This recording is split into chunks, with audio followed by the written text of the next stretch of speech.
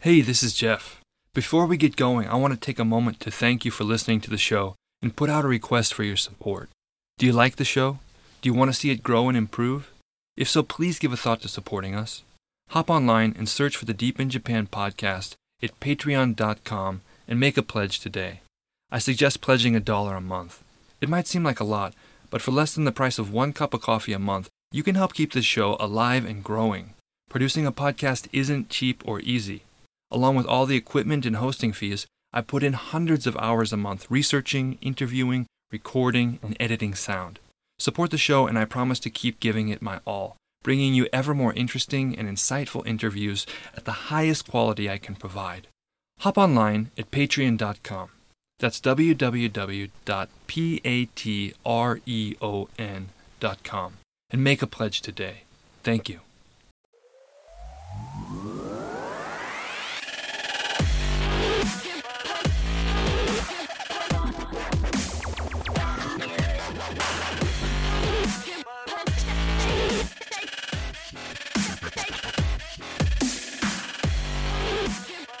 Today on the show, we've got James, translator, founder of ALTinsider.com, and founder and host of the ALT Insider podcast.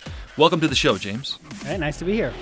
In preparation for this interview, I listened to a lot of your podcasts and tooled around on your site, and I gotta say, I really like what you're doing. Oh, thank you very much. You've got stuff for not only ALTs, but, people that want to get out of being an ALT, surprisingly.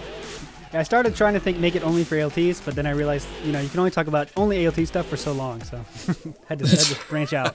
That was actually one of the questions I was going to ask you tonight, which is like, you've got 70 episodes now. Is there ever going to be a point where you're like, it's all in there?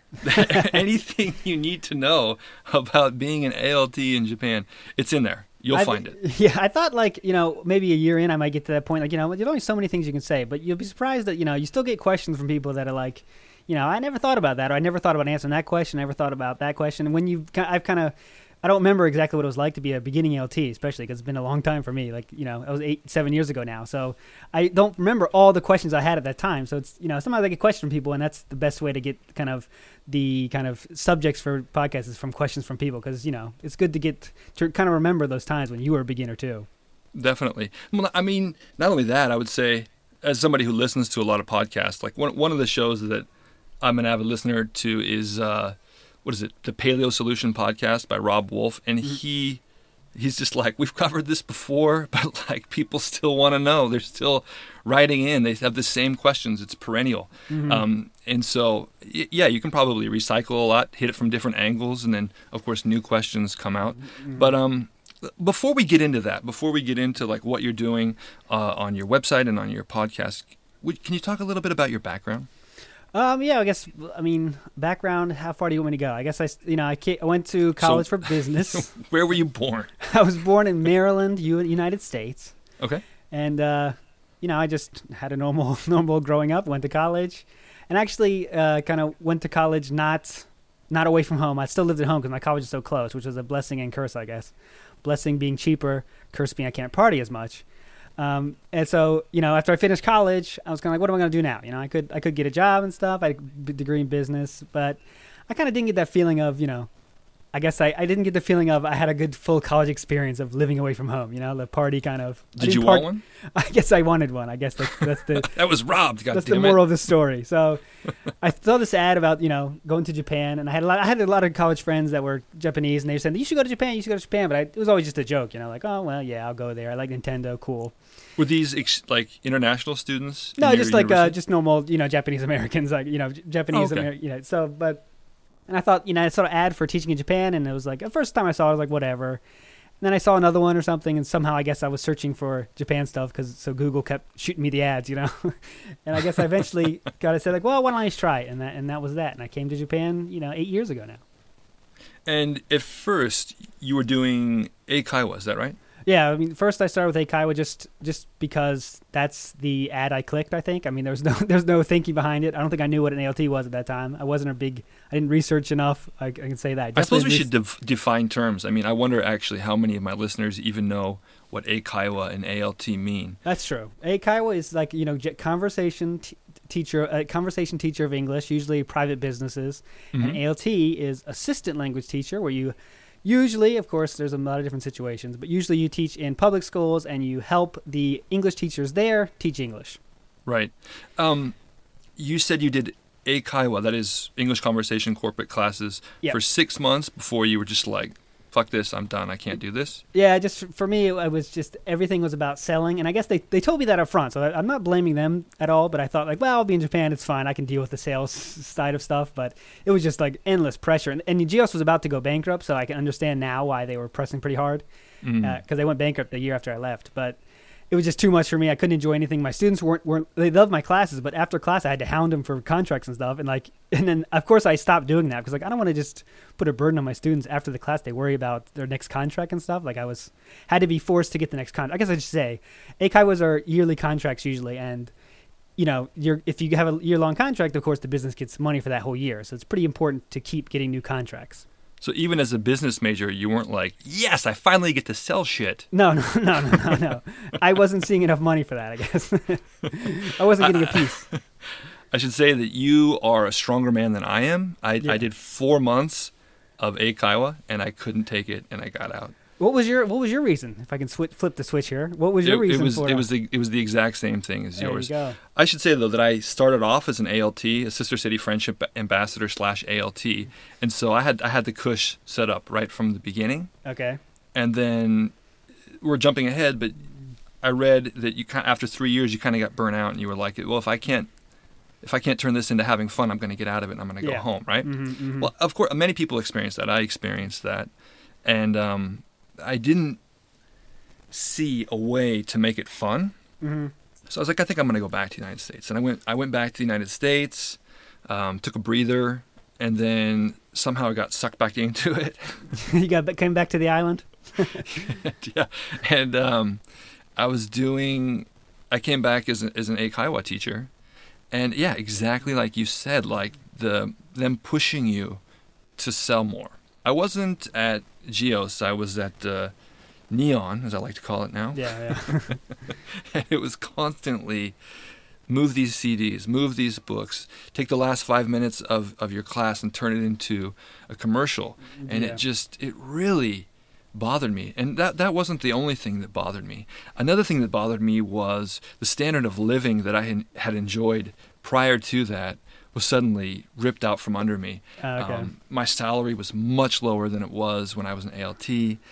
When I was an ALT, I was in the countryside, and housing was cheap. My car was free. Everything was either subsidized or free, and I had all this extra cash flow. So it was great. I could travel around. I could do whatever I wanted to. I thought, wow, I'm going to be in the city. This is going to be fun. And yet I didn't have any free time because they work you like a dog, Mm-hmm. and I didn't have any money. And so I just felt like, wow, this is about as shitty as it gets. Mm-hmm. And I decided after 4 months, I'm done. I'm out of this. And I got out. Yeah, I guess we should say, though, like, for people that might want to come to Japan in the future, every situation is different, and there's not every Eikaiwa situation is like that. I mean, just important to research the company you're going to work for, and just figure out if it's something you might want to do. Just there is a risk that might happen, I think that, there are definitely good positions as well. Like I've heard of people that do kindergarten as like through an Eikaiwa school, and I've heard that they get a better salary. It's a lot more fun, and it can be a lot more rewarding. And each location is different. Each location, each company, and so I'm not making a blanket statement. I'm not going to say that all Eikaiwa sucks. Mm-hmm. That certainly isn't true. It was just my experience, my unique experience, and I didn't like it, and so I got out.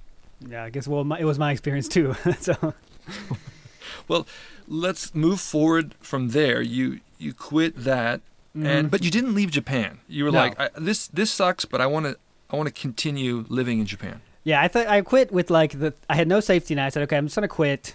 And I obviously didn't tell anyone. I didn't tell my friends or family, because I didn't want them to think like, wow, he's quitting already. I didn't want to quit on myself either. I think it's up to, I came to Japan to have fun. So I want to, at least give it a good try to find a place where I can do that. So I just got lucky and found an advertisement on Gaijin Pot about ALT position in my city. And I went for the interview and I got that. And I guess it was just lucky. 2 weeks, I was unemployed for like less than a week, I think. And So you quit before you found a new job. yeah, that I don't recommend doing that, but yeah. As a business major, what was your plan here? I guess because at some point you got to I think if I didn't do it though, if I was waited till I had a backup plan, I wouldn't took action. So that was what I needed to do to take action, And sometimes you got to do those kind of things. Like if this is what it takes to make you do something, then you just got to do it, even if it's scary or stupid like it was for me. Well, I'm glad it worked out for you. Yeah. Then again, you had a 1-year visa already in place, so you had some time there. Yeah. Okay. So you became an ALT, which is an assistant language teacher in the public school system. Mm-hmm. Were you a junior high school ALT or an elementary school? I was mixed around like most people are. I think I had 1 junior high school and like 4 or 5 elementary schools, so it was pretty well spread out. But it was like a usual situation pretty much. But usually people are mixed around. Okay. And then tell us what happened. I mean, 3 years within 3 years, you said you got burnt out. How did that come about? Like what? I guess like for me, like the first year was like, wow, this is. I wish I could always do this. I wish I came to Japan like this because it's just hanging out with students is fun. I was learning Japanese a lot better because students talk to you. You're supposed to only talk English. But there's plenty of situations to talk to students outside of the class and stuff. And I was having a lot of fun. I mean, I loved it then. And Japan was fun again. I was just this like the honeymoon period. It came back again. It was but over time, I was in the same schools for 3 years and doing the same stuff. Every year kind of gets to be a little bit of the same. You always meet cool students. You always meet students that you think you'll never forget. And every graduation is sad. But after 3 years of going through all those periods, I was kind of like, well, I kind of got used to the situation now. And I kind of, my fun return level was going down and down and down a little bit. So then I kind of like I figured I had to make I thought I had to make another change kind of. And you say that you kind of reprioritized. You decided that I'm going to make having fun priority number one, and then you kind of restructured your life. I guess, I think that's like this, like how I say I did it. Like I think like I said, like I came to Japan to have fun, right? Everyone wants to have fun in their life, and I was like, if I just think of everything, how can I make my class as fun as possible? And I think I would have more fun too. So that's what I didn't worry about like hitting all the grammar points I was supposed to hit. I mean, even though I did mostly, but I kind of just worried about if the students were having fun and I was having fun and the teacher I was working with was having fun, then I said that's a successful class and that's a successful day even. So I kept thinking about it like that, and I learned that the more I did that, the more fun I was having. And if you're having fun at work, it makes your whole life easier, like everything becomes more fun. And that kind of gave me a new kind of look on being an ALT, and it wasn't just doing the same thing over and over again. I was like, how can I make this class more fun? How can I have more fun with my JT? How can I make my JT have more fun in my class? Which is kind of like something I never thought about before. But I said, I want to make sure my JT has fun this class, and thinking things like that really made me be a better teacher and just have more fun, which is the ultimate goal, for that was at that time. And it really worked out for me, luckily. So I kept being ALT for 4 more years after that. I believe my math's right. 3 or 4 years after that.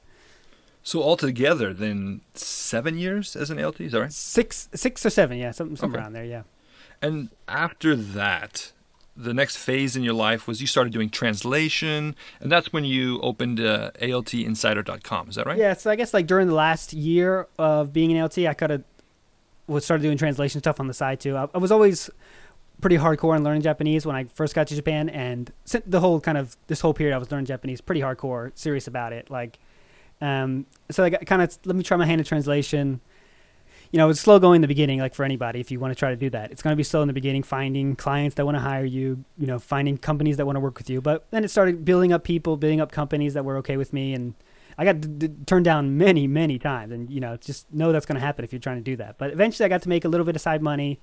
And then I got to the point where, well, maybe I can live off this money. And then I kind of, again, like I said before, like I had to take the next step to really make it happen, make something happen. I quit the ALT job to say like, okay, I'm going to do this full time now. So that's when I said, okay, I'm not going to be on ALT anymore. I'm just constantly on translation. And a little bit before that, I started altinsider.com, I guess I should say too. But that kind of was the catalyst for that. I had to make something happen. So I quit being ALT and just concentrate on translation and altinsider.com. Are you still doing translation? Yeah, definitely. It's still my main income source for sure. What's your level of Japanese? Did you pass N1 of the JLPT? N1, as I'm going through the trek on my website every couple months or so. I put an update in, but my goal is to take N1 this year. I didn't when I started the quest for N1. I didn't know that I might have a kid on the way, so that kind of it's turned out way harder than I thought. So you're still pursuing N1? I'm still pursuing N1 for sure. So am I. Will I pass N1? That's a different story. It's a monster. I'm going to take it no matter what. I promised everyone on my website I'd take it no matter what. I'll show the score no matter what. If it's embarrassing, it's embarrassing. But I'm going to do my best. I have N2, but I'll do my best. I kind of breezed through N2. I didn't really find it that challenging. Mm-hmm. And so I thought, N1, I'll just, I'll read a grammar book and then I'll bust it out. Yeah. Didn't happen. Yeah. I failed. And then I kind of took a hiatus. And then I was like, well, I should apply again. And I thought, well, if I apply, it'll just kind of through osmosis. I'll probably pick up this or that. I reviewed the grammar book, took it again, failed again. Yeah. And that's when I realized my weak spot is kanji. Okay. So for the past year and a half, I've been hitting the books pretty hard, just doing kanji, taking kanji kente, the test that Japanese people take, that's cool. to prove their kanji skills. And I found that has really helped me out a lot. That's cool. That was kind of my strongest point. Kanji was because I started with the kanji book, Remembering the Kanji. I'm not sure if you ever heard of that book. Heisig? Yeah, exactly. You did that method? I did that method, and it worked. And it worked. Kanji is by far my strongest point, not even close, because of that book. Seriously? I took the whole, I'll do this first before I learn any grammar in Japanese, and it really worked for me. I recommend that for everybody.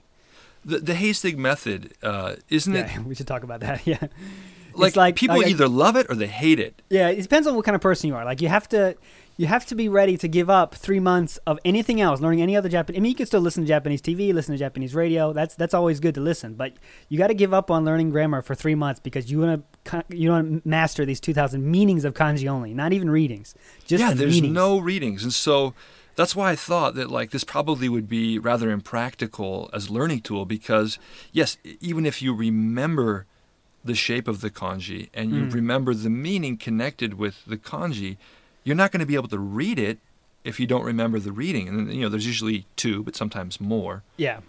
But actually, so how does that work out? Once you memorize the physical shape of the kanji plus the meaning, at what point do you then get into the meaning? Or the reading as well. Well, for me, even if still helping me today is when I get something I have to translate. There's some kanji that I just don't know. Compounds I don't know. That comes out pretty often when you're doing science documents or whatever. Obviously every translator I think out there, even the highest level, still have to have a dictionary pretty close to them. But for me, I can kind of skim a document and see these two kanji together. I know that meaning. I know that meaning. I know what that word means, even if I can't read it at all. I can't read it. Okay, I know what that one means. I know what they're talking about here. Of course, I have to check it to make sure I was right on that guess. But I can pretty much get close to the meaning before. Because I know the Heisig method I did. And would you say then that conversation is your weak point in the game? I would say probably listening is probably my weak point.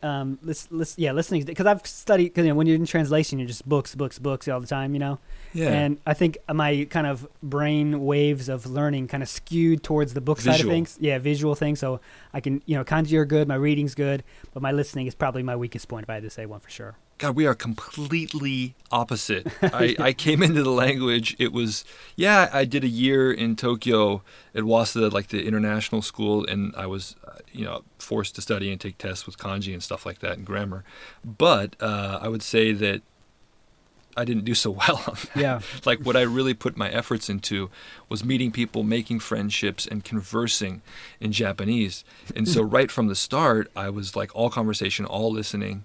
And even when I became an ALT in the countryside, because the people that worked at the Board of Education seemed to really want to get to know me, we were going out and drinking a lot. Yeah. And so there was a lot of quote unquote communication going on. Yeah. Not good for the gut, but as long as you're not hitting it too hard, you can learn a lot by going out, eating some wonderful meals and drinking with Japanese people. And actually, there's no better way for Japanese people to open up and get close to you than when they're drinking. So for me, it was great. Exact opposite for me, yeah. When I first got to Japan, I was not very social at all. I was social with some students sometimes, but especially when I started being ALT there, I was like, okay, I'm gonna not go out. I'm not gonna party too much. I'm gonna study Japanese as hard as I can until I get it perfect, and then I can go out and have fun. And I went that route, which is not the correct route to do, by the way.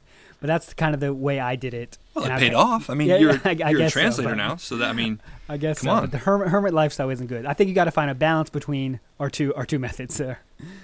So, but you're not actually, even though you do ALT Insider, the podcast, the blog, the website, you're not actually teaching anymore. Is that right? No, I don't teach anymore. Was that you're like, yes, I'm out? Or do you miss it? Being honest, I was like that. Okay, I don't like getting up in the morning. I don't have to get up. I'm a total freelancer now, so I choose when I wake up and stuff. Of course, when you first start that, it feels good. Wow. I'm just going to translate what you're saying. So you wear your underwear all day and you never go out and you only take showers once a week? I'm nude right now, so. But that makes two of us. So yeah, of course it was that feeling came. But then, of course, a month or so after that fun wears out, you realize I still have to make money for my family. I still have to take a shower, damn it. I have to work hard. I have to, and the job feeling sets in again. So now when I first started being freelancer 100%, I wasn't too good on that aspect of it. I think I kind of got too lax, and now I kind of am in a better place now. I treat it very business-like. I know what I have to do, and I get it done, and still take a shower once in a while. Are you? How many years into translation are you now? I think, counting the years when I was in ALT as well, about 3 years, yeah.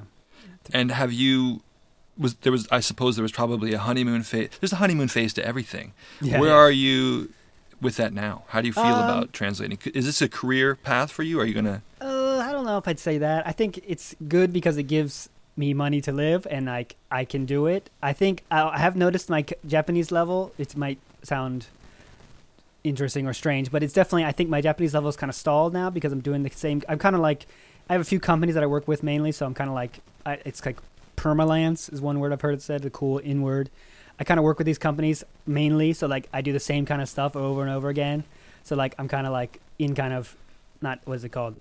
You're in your comfort zone. Not auto drive. I forgot the word. Whatever. Autopilot. Yeah, autopilot. Yeah, you're in your comfort zone. Yeah, so that's anytime you reach a comfort zone in your Japanese ability, it's so easy to stay there. Yeah. And that's what I'm doing now. So I got to fight out. I got to work out of it. If I didn't have altinsider.com though, I would be going crazy, I think. But I do have that outlet to do other things, so that I'm glad I have that. I was the same. As soon as I became sort of conversationally fluent, I was like, I'm good. And I just kind of put the books down. Mm-hmm. And I think there was always a part of me that thought, I'm not a lifer. I'm probably going to head back to the United States at some point. I missed, and currently do miss, certain aspects of life in the United States. Sure, Red Lobster. Exactly.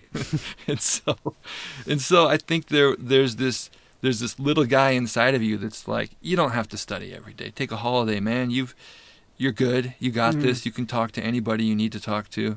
And yeah, I don't know. I don't think that's good personally, especially if you're going to be living in Japan your whole life. And so I've been hitting the books pretty hard again for the last year and a half, and it's great to feel improvements. Yeah, I got to get on that since I've had last year with the new baby. I mean, I've been a mess with studying. Just it hasn't happened. And you always blame something like, well, the baby takes a lot of time, but that's really just excuses. And I think I need to find that thing, like I said before, that makes me take actions. I'm not sure what that can be, but maybe it's I don't know what it can be, but I got to have something that makes me do it because right now I'm just not studying. I don't know. You seem like an incredibly busy, prolific guy. You've got 70 podcasts under your belt. You've got the ALT Insider website and blog, which is, I mean, you're always posting stuff on there. Well, you got a kid, you got a life. You must be incredibly busy. I mean, I'm okay. I mean, I like to keep busy I like to keep growing things. I want ALT Insider to be as successful as it can be, help as many people as it can be. That keeps me busy and happy, but I still have time for hang out with. I mean, it's great living at home. I can hang out with my son as much as I want, and that's really why I want to keep doing this as long as I can. Freelance stuff as long as I can. So you are married to a Japanese national, is that right? Yes, I am. And so you have a so-called hafu child, is that right? Yes, I am. That's what we call them, hafu. No, that's what This is gonna. I mean, it sounds so weird, I suppose, to somebody who doesn't live in Japan, but it's the term. Yeah. And I've been going to the pool almost nonstop since summer vacation started, and I took my daughter to the pool yesterday, and we're just swimming around, and then next to us is this girl, And she's like, "Hey, what's up?" in English. And we just were like, "Whoa." And she's like, "I'm a hafu." Oh my God. She just came out with it. And yeah, I don't like the term, but I mean, there's some people who will say that it's discriminatory. I don't get that feeling. I don't think that anybody's being discriminatory when they use the term. It's just like, how do you refer to somebody who's different in Japan? There's all kinds of different people in Japan, and I think they're pretty popular, actually, judging from all the hafu celebrities on TV these days. It's the same thing with the gaijin term, It's just a way. I think I always say, like, if I'm walking in Middle Earth and I see Frodo, I'm going to say, "Oh, there's a hobbit," I was just thinking about that today. Like, there are people that take offense to the term gaijin. They're like, "Don't call me gaijin, call me gaikokujin." But gaikokujin doesn't roll off the fucking tongue. Yeah. It's incredibly difficult to say that all the time. Gaikokujin, gaikokujin. Whereas if you just say gaijin, everybody knows that. Even people outside of Japan know that term. And how Japanese is. It's all about making your mouth, all the kind of, the abbreviations are to make your mouth move as little as possible. So, I mean, it just exactly makes sense. If your mouth is not moving when you're speaking Japanese, you're probably fluent. Yeah. I've got to work on that. Well, let's talk a little bit about, if you don't mind, your home life. Like, what's it like being married to somebody who's Japanese? What's it like having a little kid running around, a little you running around? Can you talk about which prefecture you're in and what you do there? I'm in Fukuoka. We're just usually let's go through a normal day. Oh, you're way down south. Yeah, I'm way down here. It's hot. I got a fan right in my face right now. It's incredibly hot. It's basically like a tropical country down there. It's pretty hot some days. I want to shoot myself some days, but it's fine. We're fighting through it. But usually, let's go to like 2 days ago. Let's go through a day. I usually have in the morning. Kid wakes up maybe 6 or so. It's tough, but we get through it. And I usually go for a walk with him, maybe half an hour walk. He goes down for a nap. How old is your boy? He's 1 year old right now. 1 year, 1 month or so. Oh, that's that sweet spot. Sweet spot of? I don't know, kids. Yeah. So it's fine. We go for a walk, then he comes back. I'll do a little work in the morning for an hour or two, check emails and stuff like that. And I usually make afternoon time. Like, my wife takes the kid for the whole 1 to 7 period. That's my hardcore work period. Like, don't disturb daddy period. Is that hard? Because like working at home, I would think that'd be like one of the hardest things.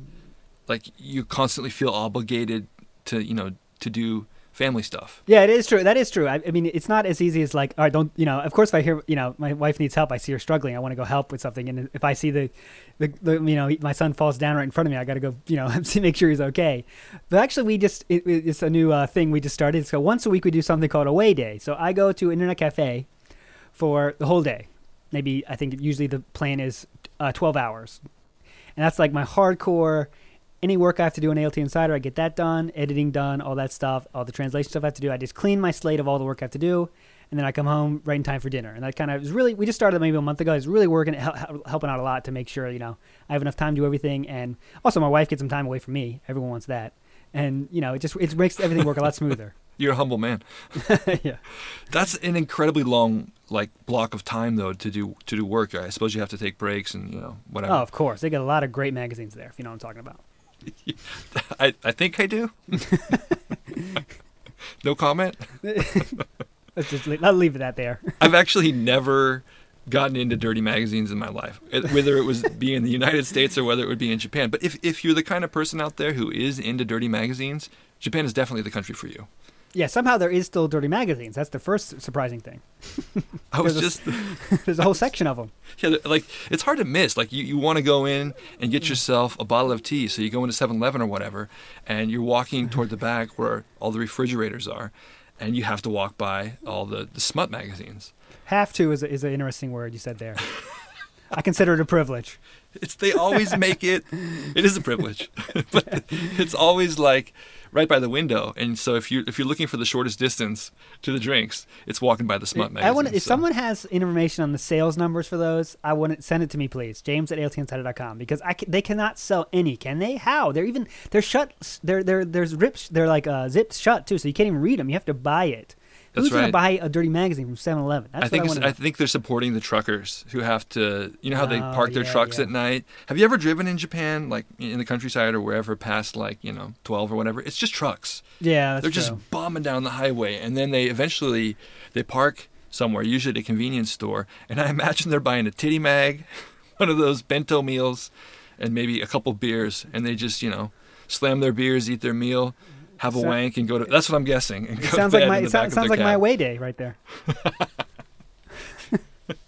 Unfortunately, you're in the public, so I don't know. Like, where, It's all what about do the you- booze. The booze, man. The booze. oh man, I'm just kidding, by the way. I imagine that you are. But I had a story. Oh yeah, this is actually since we're on the topic of titty mags, I'm gonna have a show coming up soon in which I interview some Mormons, and I sat down with them for like 5 hours, and Mormon missionaries, that is, and we Wow. just talked. Yeah. And we took a break, and then during the break we were like munching on snacks and talking, and they were telling me this story about the barber shop and how they couldn't get the haircut that they wanted. And it reminded me of this horror story that I had when I first came to Japan and I was living in Tokyo as a homestay student. Mm-hmm. I kind of found a place close by my house that was only 1,000 yen, about $10. And I thought, oh, that's good, because I'd heard of people paying $60, $70, $80 for haircuts in Tokyo. And so this was maybe in like my first few weeks in Japan. It was my first haircut in Japan. And I went into this place, and there was kind of like a waiting area in front where you sit down and you wait until, they call your name or whatever.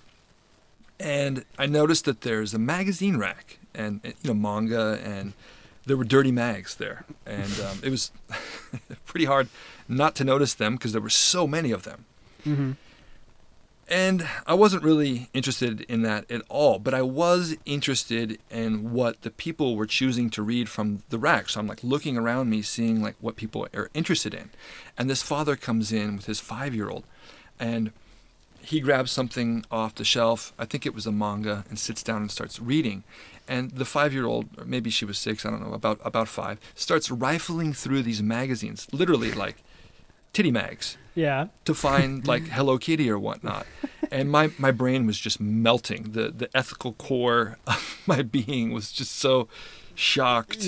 Yeah, it's not a scene we'll see in America very much. I mean, I was trying to find those magazines when I was like 10, but not 5. Well, she, to her credit, she just passed right over them as though they didn't exist. And he was just in another world. He was like, I'm in my manga. I don't care what my daughter does now. I'm sitting down. She can do whatever she wants. And she just, rifled through there until she found like a Hello Kitty thing or whatnot, and then sat down and started reading that. But it basically was like a bombshell in my head, and I was like, oh my God, this country is so out of it. Like, everybody has their WTF Japan moment where they're like, Yeah. And for me, that was a big one.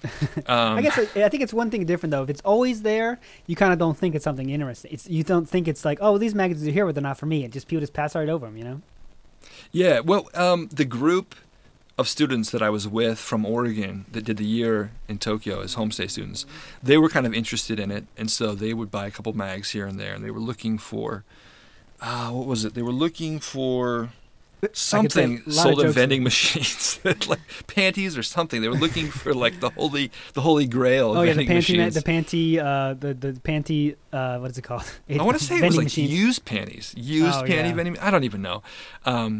We're getting way off topic. Yeah, yeah. So we started talking about what were we talking about? My daily routine, I guess. Yeah, we finished that. Okay.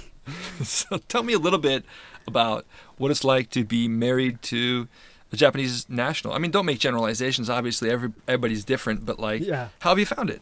Well, I mean, it's like married to a person, I guess. I don't know. I mean, I never expected anything different. I guess I was lucky like that. It just seems like I'm married to someone that we love each other, and there's no real problems. It's fine. I guess what I was looking for was, does she speak English when you communicate? How do you communicate? Oh yeah, this is kind of one of my rules. I was really hardcore in learning Japanese, right? So I said I'm never going to marry someone that can speak English. That was my one kind of hardcore rule. I want to get my Japanese up and keep it to the level. Every day we have to speak Japanese. What we're going to do, Unfortunately, most of the girls that like want to date foreigners tend to be the sort of English gold diggers, the women that are looking for somebody as an English partner / plus partner. You'll find that. So I was like, met a lot of girls like that. Okay, I'm just not cool. It's fine. But I'm not interested in marrying someone like that. But unfortunately, the heart wants what the heart wants, and I actually met my wife, and she first we spoke only Japanese. I didn't even know she could speak English for a long time. She hid it from you. She knew your rule. She knew my rules and stuff. But then fell in love, and she speaks English well now. So now we kind of speak a mix. I mean, it's, when one side gets angry, the native tongue comes out a little quickly. But have you developed a pidgin yet between the two of you? No, but pidgin meaning pidgin English, like oh, definitely. We have a lot of words that don't exist in English or Japanese. I can't say them now, but they exist. I think I started off just speaking all Japanese with my wife, and then because I know that or maybe because I'm lazy, nowadays I just speak English and then she speaks Japanese. So I'll say something to her in English and then she'll reply in Japanese, or vice versa. Yeah. So we definitely do that now. We do the same. Yeah, we do that too. Yeah. It's easy. It just makes it easier. Yeah, I don't know. Plus, I want to teach my kids English, so I feel like whenever they're around, I'm constantly trying to speak English and get them speaking English. Okay, yeah, that's what we're kind of working on that now. I'm trying to do that same thing too. We'll see how it works out though. Too early to tell now. Your boy is only one, but like, what words can he say anything? Some kids start talking late. What's he doing? He's real close to mommy and daddy, but we're that's about it. He's still in the just yelling a lot mode. Yeah, one, I think they just start like walking. Yeah, he just started walking about a month ago, so he's trying to master that now. And they don't cry at night as much, so it's no, it's a lot easier. That's great. Yeah, that's really good. He's trying to walk around and just the cat is sleeping, and he walks around like kind of like Godzilla does, like boom, boom, boom. He just steps on the cat hard every day. He gets a fight. Yeah, that's the sweet. Like 1 to 2 is the sweet spot, and then you probably heard the term terrible twos. Yeah, things can get a little bit rough. Not too bad, but definitely more challenging. It's challenging to manage a kid who has the complete opposite idea of what needs to be done right now. Like yes, I'll cross that bridge when I get there. Like, we're actually going now, so let's go. And the kid's like, nope, we're gonna be here another hour. I pretend it doesn't exist till like it comes. That's what my wife does. She's like, we're going, goodbye. And she's like, see you. You're gonna miss mommy. You're gonna. Oh, anyway, kids. So, let's talk a little bit about your podcast. I did kind of like a quick survey of everything that you've done, and I would say that your podcast is kind of clumped together into the following groups. One would be like you interview a teacher or a YouTuber. Mm-hmm. You provide tips about how to be a better teacher, tips for preparing to come to Japan, what to bring, what not to bring. Mm-hmm. You've got lesson plans, planning strategies. You got advice about dealing with, maybe I shouldn't use the word shitty, but a troubling JTE. You've got what is it? You've got advice about how to get around being used strictly as a tape recorder. That's all, tips. Mm-hmm. You've got kind of like break it down podcasts where you talk about the differences between high school, junior high school, elementary school, and whatnot. You've got, you break down common mistakes that are made as an ALT, the good, the bad, the ugly. Mm-hmm. You manage expectations. That's another category, I think, that it's probably one of your most important ones. A lot of ALTs who come to Japan have expectations. Mm-hmm. I didn't. When I came here, I thought, I don't know what the fuck's going to happen. I just want to enjoy myself. But a lot of people will come here, and if things don't go the way they thought they were going to go, they get kind of uppity and, a little bit pissed off. But you kind of give it some advice about how to deal with that. Mm-hmm. It could be anything. Your salary, how many hours you got to be at school, how much control you have over lesson planning, but, managing expectations. You've got advice about transitioning to a new career. You've got textbook analysis, and then you have the kind of one-offs, must do in Japan, silent classes, special needs classes. Mm-hmm. Of all of these sort of categories that you have, what's your favorite? I guess favorite for me is definitely the people that aren't ALTs anymore. Talking to those people, so trying to, of course, I have most of my stuff is about helping people be a better ALT, but also I like to make people understand that you can do something else after being an ALT, because that's important too if you want to enjoy Japan for the long term. Is this you transitioning to a new podcast, maybe Japan Insider? No. Well, you never know. 10 years from now. But no, I think it's just a good it's good to show that you can do something after being an ALT. Of course, most of my stuff is for ALTs, but it's good. I like to hear the stories of people that were in ALT and then they became something else. And it's always interesting to hear about other people's, what they're doing in Japan, right? So, I mean, there's a million different people and they're doing a million different things. And it's cool to talk to every individual person and hear what they're doing, how they got there. It's always interesting to hear the path of people in Japan, Definitely. Being down in Fukuoka, I would imagine that you have access to a lot of good shochu, Japanese spirits.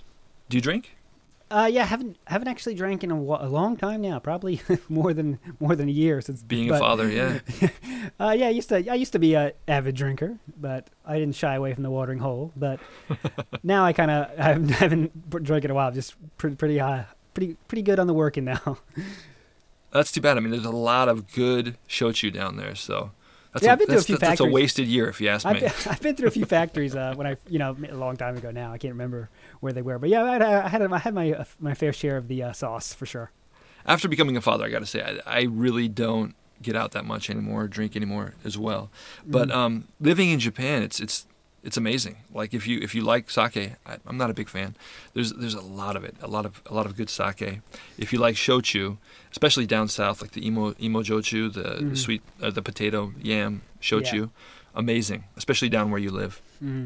All right, let's talk a little bit about your worst experience ever as an ALT. Yeah, I guess I went through it in that one episode, but it really was just about this nightmare class that it was everything that go wrong went wrong and more. There's kids running out of the room. There's people crying. JT's not there. Everything that you can imagine happens. The kids crying, kids fighting, blood. It was a mess. I mean, and I've had like similar situations like you. Sometimes your kids fight, whatever. Junior high school kids are going to fight sometimes.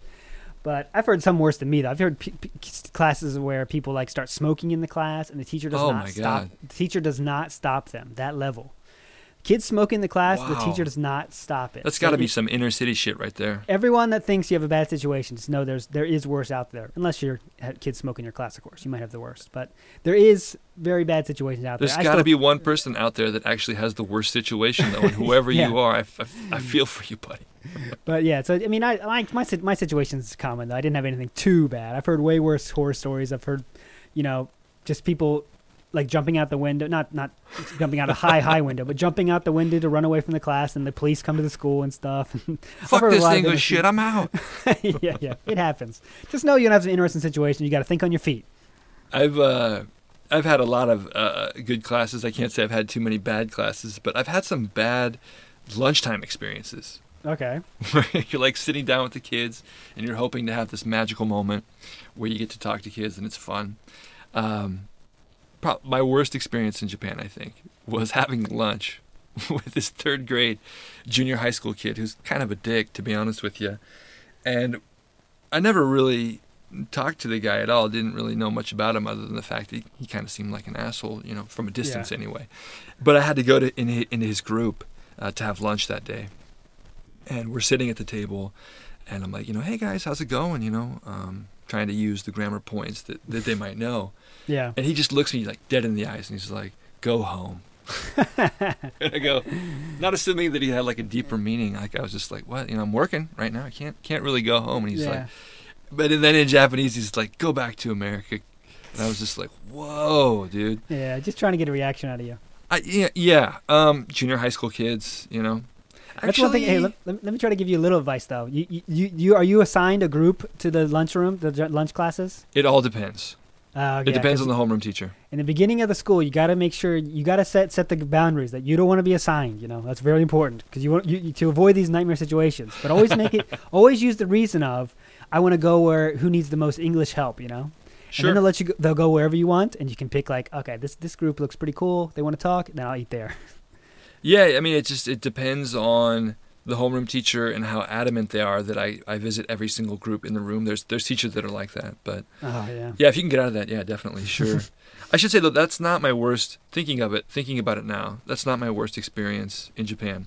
There was this junior high school kid on the baseball team who didn't seem particularly like intelligent in the sense that like of having good grades, of doing well in school. He didn't seem like a special needs kid, but he just didn't seem particularly bright. Yeah. And I could tell that he wasn't really enjoying English class or anything like that. And he wasn't one of those kids that kind of that you talk to in the halls. Like I would even go help out with the baseball practice from time to time. But he wasn't one of those kids that you connect with. And he comes into the English room one day where I was hanging out. And I'm like, hey, what's up? And immediately after saying, hey, what's up, he grabs my nuts and starts squeezing. Oh, God. And yeah, it was like, I'm like, where's this going? I'm like, hey, and then he just keeps squeezing harder. And I'm like, yamete, yamete. And he just keeps going. And I'm screaming at this point, like, yamero, yamero. Yeah. And he's not. He's squeezing even harder. It's at this point where I feel like my testicles are about to explode. That I like, instinctively, I like make a fist and lift up to like, I'm gonna, the shit's going down. And then he just runs out of the room. And I'm like chasing him down the hall, and suddenly I'm fluent in like Yakuza grade Japanese. Yeah. The teacher like brought him to me later and had him like, apologize. Those are the worst, aren't they? When the kids got to apologize to you, it's like, all right, what am I supposed to say here? It's like, yeah, I was generally traumatized and really pissed when it happened. But then when he came and apologized, I was like, all right, just please don't do that again. Yeah, well, I had one. For the love of all that's holy. I had that happen with one student that just kept hitting my head or something when I was sitting at a different group at lunch. He kept hitting my head, and I kept saying, all right, stop. All right, stop. Oh, man. Really stop. He wasn't hitting hard. It was like an elementary school just kid or annoying, something. though. Yeah, so then, but the teacher, like, I eventually tell the teacher afterwards, like, I didn't want to tell the teacher during, I kept dealing with it and said, all right, this kid kept hitting my head, so just might want to talk to him. So then after school, I get this, James, could you please wait a little bit after school? And I was like, all right, well, I don't know what it is, but cool. Can you tell me what it is? Like, well, a parent wants to talk to you. I was like, okay. Oh, wow. So they went all the way in that direction? They went all the way here. And I'm got to stay at school 2 hours late for this. Like, all right, I appreciate this, but it wasn't this big of a deal. I'd like to go home. But I still had to stay. And had the kid, of course, is crying at this point, bowing to me, saying sorry. But, I mean, the moment's gone. So I'm like, I'm already over it, way over it now. It's like, all right, just don't do it again. All right, see you, Yeah. That was one of those situations that happened. Have you ever graded tests at junior high school? Yeah, I have before, yeah. I remember this one time where I was, the teacher asked me to grade the test. Specifically the part where they have to write like a 5-sentence thing in English. Mm-hmm. So he hands me this stack of papers, and I go through all of the English compositions, and I grade them. And then I give them back to him. And about 2 days later, this kid shows up in the teacher's room at about 5 p.m., and he comes in and he's talking to the homeroom teacher, and the homeroom teacher directs him to come to me. And so he comes to me, and he like shows me his notebook, like the daily notebook that you have to turn in. Yeah. And inside the notebook, the English teacher had assigned the 5-sentence composition thing that was going to be on the test as homework weeks before the test. And the JLT had miscorrected it. Like this kid had made these wacky sentences, and then the JLT correcting his wacky sentences had made grammatically incorrect sentences. Okay. And this kid memorized the grammatically incorrect sentences that his English teacher had like written into his notebook. Yeah. And so on the test, he exactly, sentence for sentence, word for word, the exact same thing that his English teacher had written into his notebook, put it on the test. And so I'm like, well, okay, yeah, you did a good job. So full points. And you have to at that point, Which not a big deal. So he gave me his test, and like all the spots that I had like corrected, like this is wrong, this is wrong, this is wrong, with the red pen. I took the red pen and just put circles around them. Good job, So looking at his test paper, it was just like hash marks, and then circle, circle, circle everywhere. Looked really horrible. Gave it back to him. The next day, 5 p.m., he comes in and he goes to the English teacher. And the English teacher waves him over to me, and he's crying. And I'm like, oh, what's up, dude? And he's like, my father told me to tell you, mada mada desu ne. I go, what?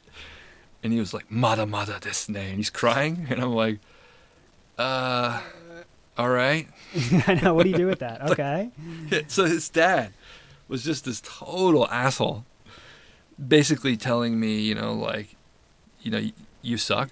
Basically, is what that you've got a lot to learn, buddy. Kind of kind of thing. Oh god, that's horrible. All right, let's get off the negative. What's the best experience? And I don't just want to limit this to being an ALT in Japan. Yeah. And certainly let's take the birth of your son off the table and your marriage off the table. What's the best experience you've ever had in Japan? I guess I'll say two. I mean, the first one is easy, but when I first got to Japan, I went to Tokyo the week after when I got here. And that was pretty cool. I mean, when you build up this kind of feeling of, wow, I'm going to be in Japan soon, and you got to wait for 8 months or whatever for your flight to get here, and you find, and during those 8 months, of course, you're like researching all Japanese stuff. Let me change my Facebook name to Hiragana, and like be cool. I'm Japanese all the way. I never did that. I'm watching Ghibli movies every day and stuff. I'm going crazy Japanese stuff. And then I got to Tokyo. I was like, oh my god, man, I'm really here. That was pretty cool. Even though looking back, I realized how it was pretty dumb what I did for those 8 months. But that was pretty cool, and it definitely lived up. It was one of those trips where that place really lived up to the expectations. That was exactly what I thought it would be, and it was more fun than I thought it would be. And that trip to Tokyo was pretty epic, and I'll never forget that. What did you do in Tokyo, if I may?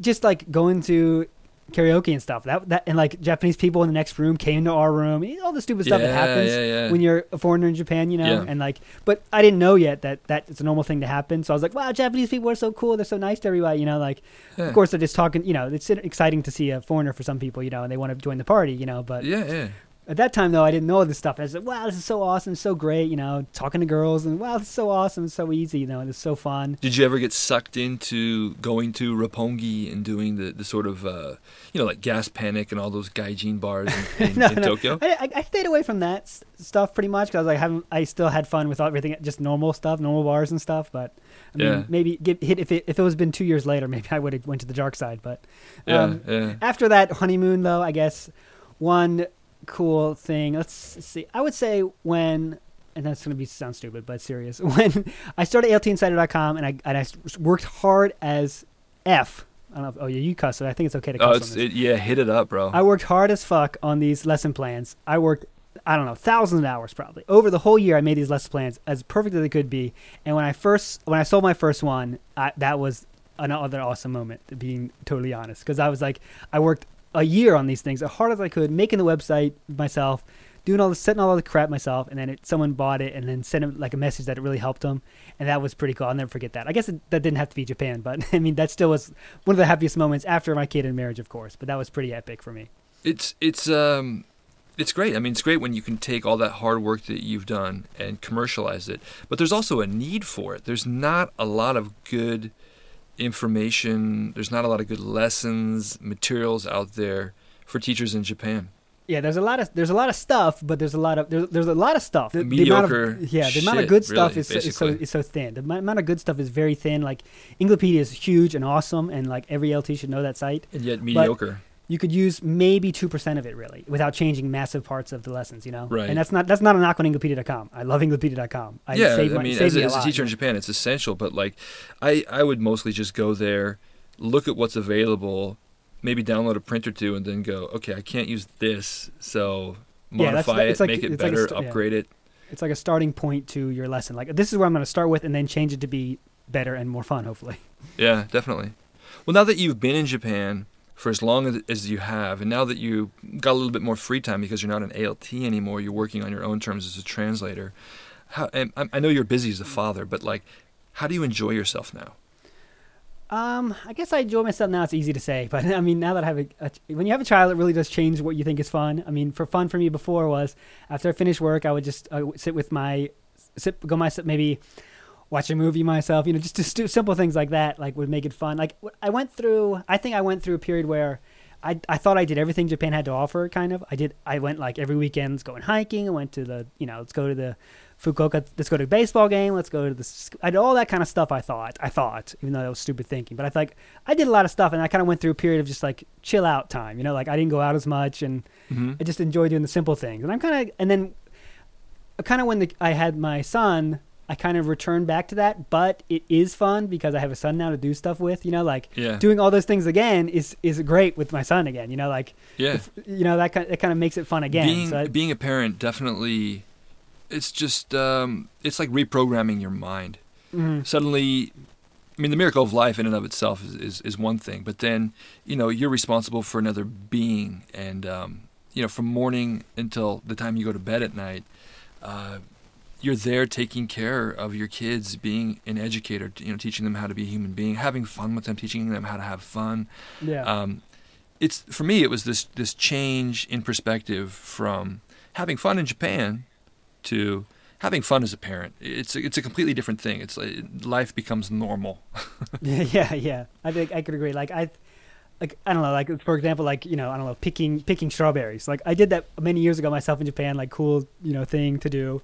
And Yeah. now I do it again with my son. It's like 10 times as fun, Yeah, definitely. that kind of stuff. It adds more fun. Yeah. Even though of course there's hard parts to being a parent, obviously. But Yeah, changing diapers. yeah.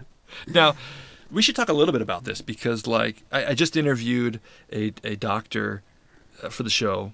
Unfortunately, the first recording that I did with him couldn't be used. But in that recording, he was talking about someday getting married and having kids, and I go, in Japan, traditionally, fathers don't do much in terms of like child care and whatnot. Mm-hmm. Are you going to change diapers and put the kid to bed and do that stuff? The doctor, without hesitation, was like, no, never. Yeah. My wife will do all that. Yeah. How about you? What do you? If I'm awake, I consider that my daddy time. So I do, but I'm awake, not working. My working hours, I do as much as I can, change every diaper I can, all that stuff. I do as much good as I can. Of course, there's sometimes in the middle of the night where I'm sleeping when I hear him crying until my wife wakes up. Sleeping being the operative word, but Right, I do right. my best. I do my best to wake up and as much as I can. I do as much as I can. I'll say that, and it's a lot. See, I've got problems with the Western notion of child care and the Japanese notion of child care. Okay. In the West, I usually hear people say that they rotate night duties. So one night the dad will do night duty, and then the other night the mom will do night duty. But my God, I don't have milk producing breasts. Yeah. So if my kid is crying in the middle of the night, and the WHO recommends, by the way, that a mother breastfeed 2 years at least, if possible. I mean, I Yeah. know some people lose milk production. That's you can't do anything about that. But for those first 2 years, when a kid is screaming at night, they're usually screaming either because their diaper is full or because they need some breast milk. Yeah. Now, as a dad, I don't mind changing a diaper, but I can't give a kid milk because I don't produce it. So Yeah. I'm with you that when it's bedtime, it's mom time. When it's Yeah. and then during the day, if you need me to do anything, I'm there for you. Yeah, that's a good way to do it. I would say one other thing that I do that I think is a good tip for other people, for other parents out there, is something called Princess Day. Now, it sounds Princess stupid, but Day. it works. It works. Princess But Day. you have a So son this though, is- right? This is the son. Princess means the wife. Okay, guys? So this is what you do. Once a week, Oh, okay. or in our case, we do twice a week. Once or twice a week, when the kid wakes up, you handle all the morning duties and let your wife stay in bed till 10. That's what we do. It's called Nice. Princess Day. Nice. Twice a week you do that. It smooths everything over. I'm gonna have to cut all of this out of the podcast because my wife listens Yeah. to it. But okay, keep going. Your wife will appreciate it, and then she'll appreciate you back, hopefully. So, and then it just makes her appreciate. Gives her some time off, which is important too. Give it a try, guys. It sucks, of course, but you get extra time with your son by yourself, with your kid by yourself. It's good. So give it a try. Princess Day, guys. It's huge. It's gonna be huge next year. Huge. I'm just thinking back to when my wife was pregnant and the birth of my first child in that first year. This would have been 7 years ago. Mm-hmm. And I remember that in the late stages of the pregnancy, we were just doing battle, my wife and I. And I was reading up on all the pregnancy books and how to be, better at this, how to support her better. And what I found was that estrogen and all the other female hormones, I think there's some others like progesterone or what I'm not a doctor, but they're 50 times higher than when a girl is on her period during when the child is born. So what I'm saying is the ramp up to pregnancy is just it's like PMS times 50. Yeah. So I know that you're a very sensitive and considerate person just based on your podcasts. I would presume that you're pretty good at being a husband and a father. But did you have any speed bumps or anything like that prior to the birth? I know this is all personal shit, but was it tough for you? Yeah, I guess I can say there were some times when you see your person you love, your wife, go through kind of a personality change sometimes. I guess it's safe to say. Yeah, like the pregnant monster phase. I want pickles and ice cream, god damn it. The Incredible Hulk comes out sometimes, but I think it's like everyone goes through it. So, you learn to deal with it, but it's tough to see what she's going through because, she doesn't want to be like that. That's important to remember, She doesn't want to be so angry at you for forgetting to do something that doesn't really matter. Like, I don't know. Was this how Princess Day developed? Was it like Princess Week or Princess Month or Princess Half a Year back then?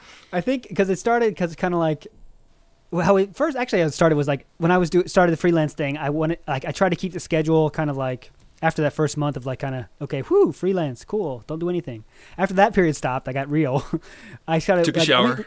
I had to do a real like okay, I'll wake up at 8 and work until 4 or 5, and then like but just don't talk to me those times. I'll make it serious, and that kind of was start. I think I went too hardcore that way.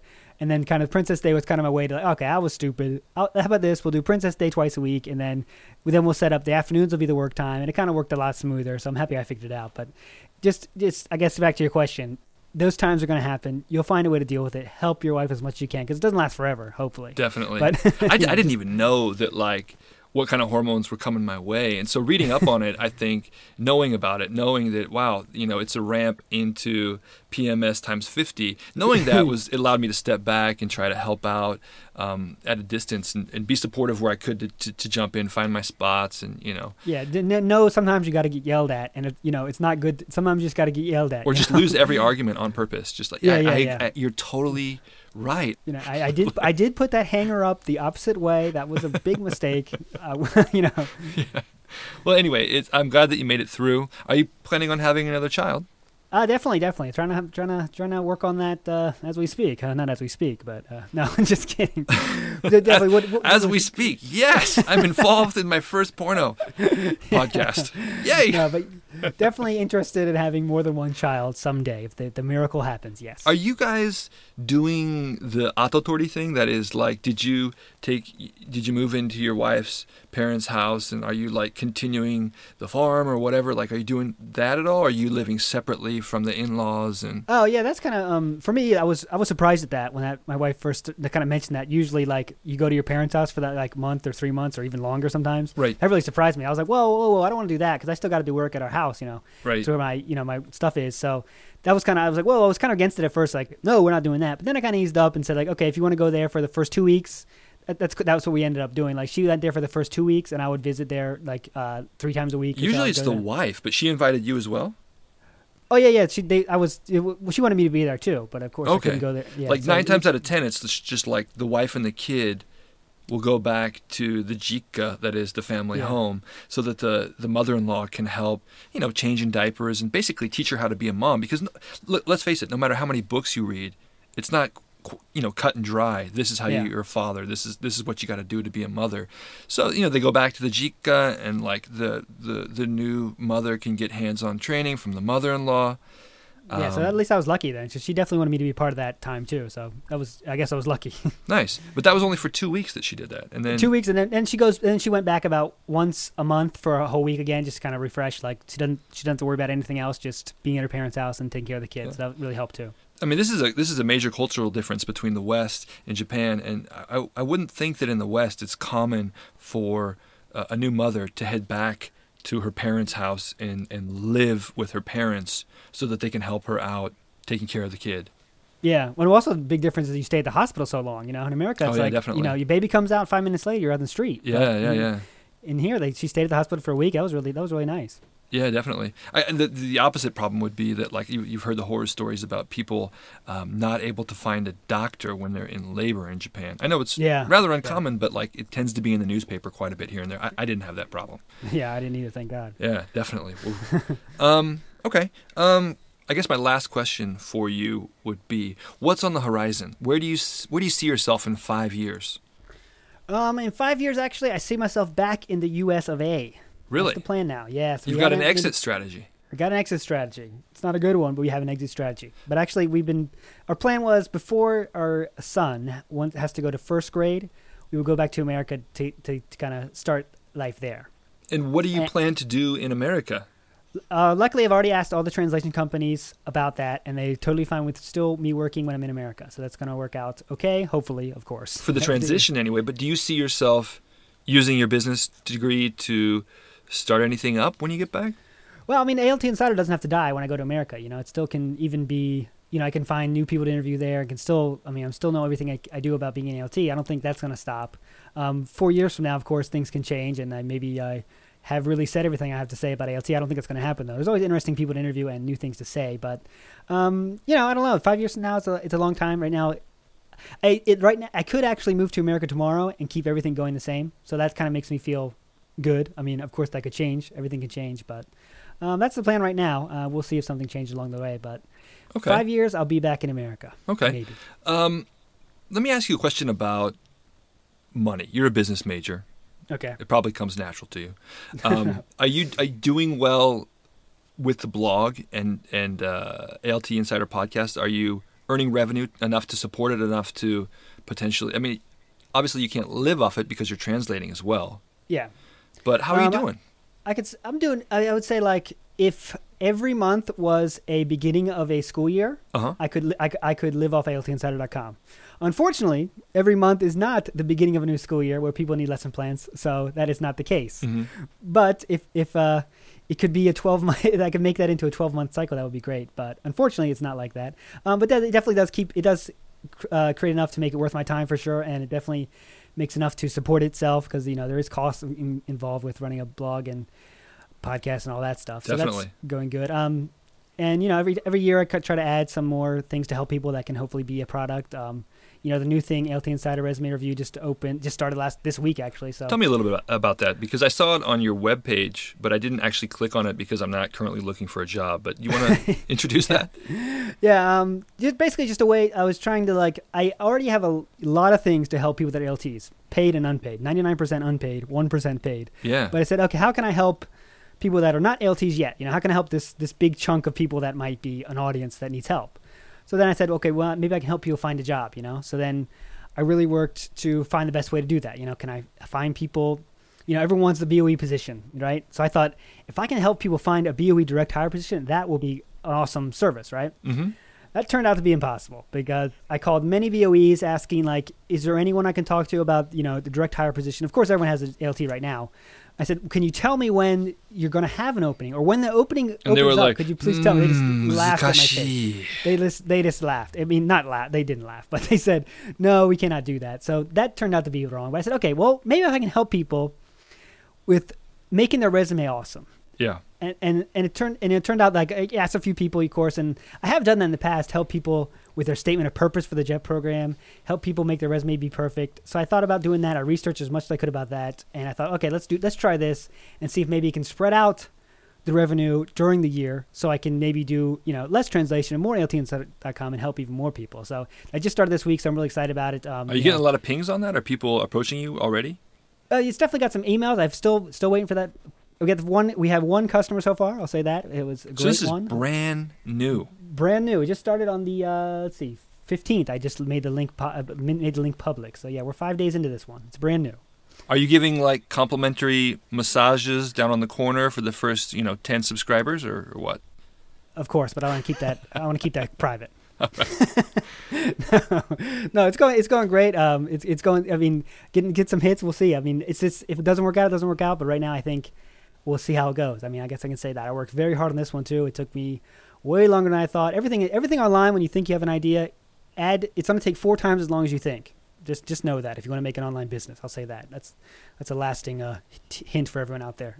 So when they want to use this service, they email you, or they go through the link obviously on your website. Yeah. What is your website, by the way? ALT Insider ResumeReview.com. I know it's pretty long, but it says everything it needs to say. But if you go to ALTinsider.com, there's a link to it there, right? Yeah, there's a link right there on the top and on the side, I believe. And so basically they submit their resume to you or their statement of purpose or whatever, and then you kind of go through that and edit it and say, this probably isn't the best way to go about this. You should do this. You should do that. Yeah. Really, it's most people's resume, not most, but when I worked at a dispatch company, I would also help with the kind of hiring for a year or two, a year and a half or something. But I saw a lot of resumes, and not a large percentage of them had very small errors that means that they would not get hired.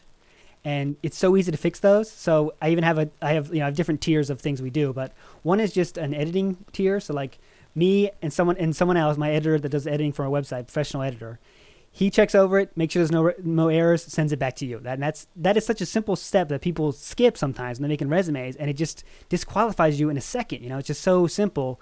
Don't let that happen. And then of course we have higher tiers of giving your resume more purpose. A big mistake people make with their statement of purpose is say like, I love Japan so much. I love Dragon Ball Z. I've loved Japan for 7 years. I'm the perfect jet candidate. They're like out. But they forget that you're trying to prove why you're a good teacher and why you'll be good for their company, right? Not why you're great for Japan, right? Right. A lot of people forget that, and we kind of steer you in the right direction in that way too. And it's me, it's my editor, and one guy that is still working as an ALT as a hiring director. So kind of the perfect, well, I shouldn't say perfect, but a good team to help you make your resume be exactly what people want to see. Because I think if you really want to get to Japan, right? You want to, don't make little mistakes make you not be able to get there, right? Right, definitely.